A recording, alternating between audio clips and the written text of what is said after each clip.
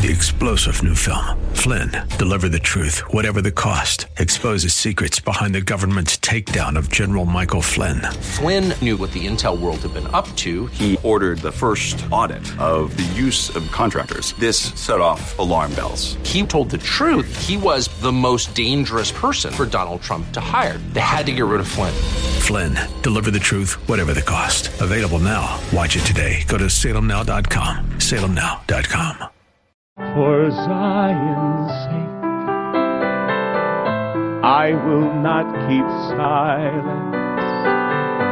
For Zion's sake, I'll not hold my peace. Welcome to For Zion's Sake. Your hosts for this program are Shelley and June Volk, Jewish believers burdened to see the church come into its fullness, and for their Jewish kinsmen to come to the saving knowledge of Jesus as their Messiah, Savior of the world, and the Son of God. Bless the Lord. Good morning to you, and welcome to For Zion's Sake. Thank you for joining us. We're the Volks. My name is Shelley. And my name is June. Hi, everyone. It's good to be with you. We're concluding a study of Psalm 138 this week, and I'd like to read it to you.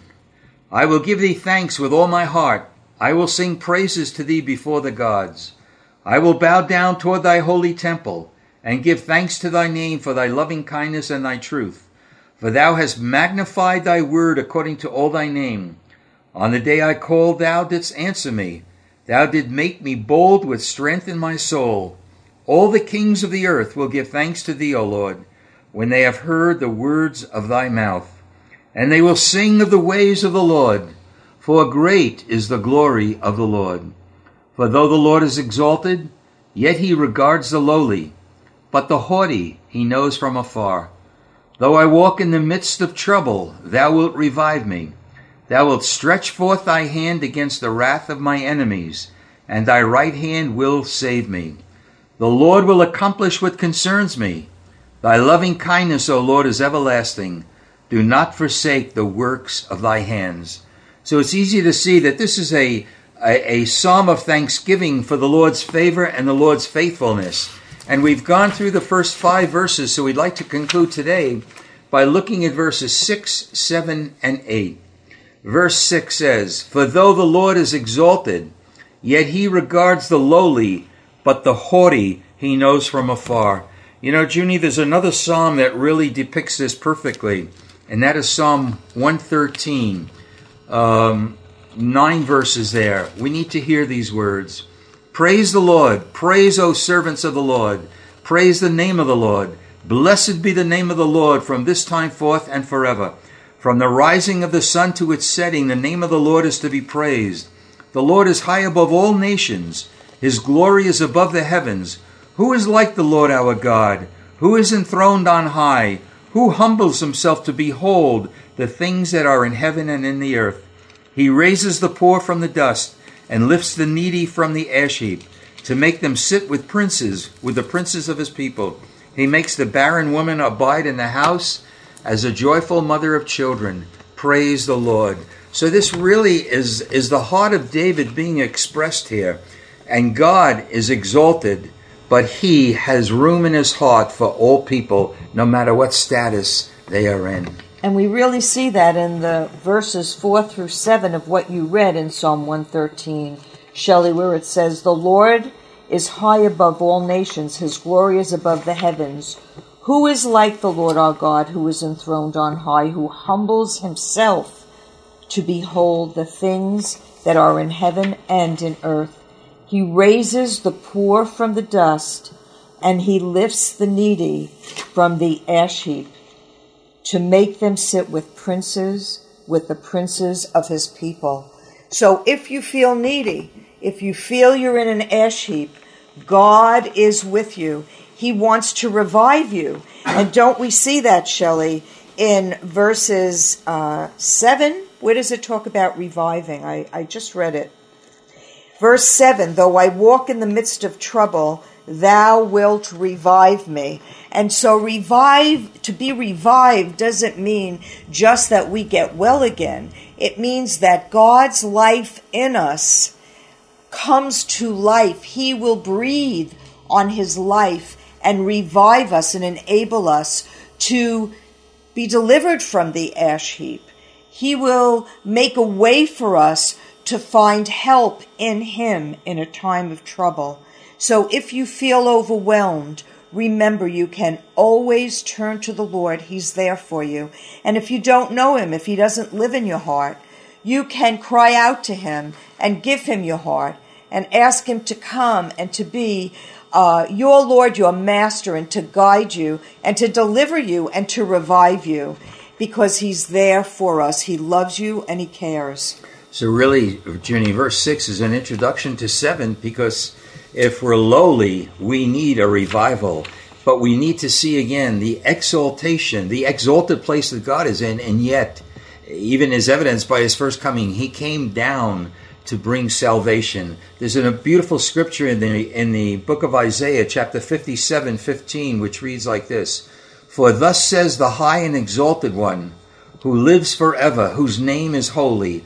I dwell on a high and a holy place, and also with a contrite and lowly of spirit, in order to revive the heart of the contrite." That is so powerful and so encouraging, that despite God, who is in heaven, high above the earth, he comes down to fellowship with the lowly. And it says in 1 Peter 5:5, God is opposed to the proud, but gives grace to the humble. We go on and read verse 7. "Though I walk in the midst of trouble, thou wilt revive me. Thou wilt stretch forth thy hand against the wrath of my enemies, and thy right hand will save me." Just an encouragement that God will stoop down to the lowest to bring forth life and salvation. And you know, Shelley, so many times we expect that everything will work out this side of heaven just the way we think, good and prosperous and healthy and happy and whole. But really, if we look at Jesus' life, it looked like he lost when he went to the cross. But really, that was the greatest victory for God that this earth has ever seen, because you and I as Jews know that he's the Messiah, because his resurrection, his resurrected life lives within us. So although God is high and lofty and holy, he bows himself down to meet us in every situation and every circumstance of our life. Who would have believed that he knows every hair on our head? He sees all things, he knows all things, he hears all things, and he cares more about your life than you would ever imagine. We'll only know when we see him on the other side of heaven in eternity how much he really cared and how many things he met us in that we might not even have been aware of. Amen. Amen. So even looking at verse 7, we see other scriptures that really go alongside of this verse. For example, Junie, in Psalm 119, verse 93, the word says, "I will never forget thy precepts, for by them you have revived me." Again, we're going back to the word. The word, the living word and the written word, is the source of life for all of us, and we always need to be revived. And then, of course, everybody is familiar with Psalm 23, verse 4. "Though I walk through the valley of the shadow of death, I will fear no evil, for you are with me." That's all we need to know, no matter what the circumstances are, that God is with us. And his word is, he will never leave us or forsake us. And if we feel like we've lost, if we feel like we need revival, if we've just cried out and nothing seems to work, I encourage you for the first verses of Psalm 138, that you would choose to give thanks with all your heart in every situation, that you would sing praises to the Lord before the fallen gods, and that you would bow down before his holy temple. Lord. Amen. In Psalm 119, verse 50, Junie, we read these words so similar to what we just read in verse 7 in Psalm 138. "This is the comfort in my affliction, that thy word has revived me." Do we value the word, that we could see the word as a source of life? Oh, bless the Lord. I hope this is coming through to all of you.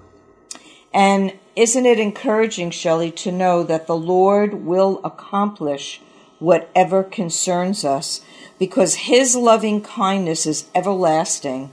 Do not forsake the works of thy hands. And it's so important that we remember that, isn't it, Shelley? It is. That's verse 8, and we need to just point out a couple of things here, Junie. In the New American Standard, as we read, it says, the Lord will accomplish what concerns me. But listen to these translations from the New International. The Lord will fulfill his purpose for me. In the King James, it says, the Lord will perfect that which concerns me. And now we can look at Psalm 57, verse 2, which goes so well along with this. I will cry to God Most High, to God who accomplishes all things for me, or in other words, who fulfills his purpose. And then, Junie, of course, the well-known verse in Philippians chapter 1, verse 6. He who began a good work in you will perfect it or complete it until the day of Christ Jesus. Junie, this is why Psalm 138 is called a psalm of praise and thanksgiving. We are such a privileged people because we are his workmanship. We are God's creation, and he's going to see this work until it's completed, and then we shall see him and be just like him. What the best is yet to come. And I think we all need to remember that we need to give him our all in all. Yes, Lord. We need to release all things into his hands, from our own life to our families, to the things that we would treasure, to the things, even our work for his hands, even the labors for the ministry, all things committed unto him.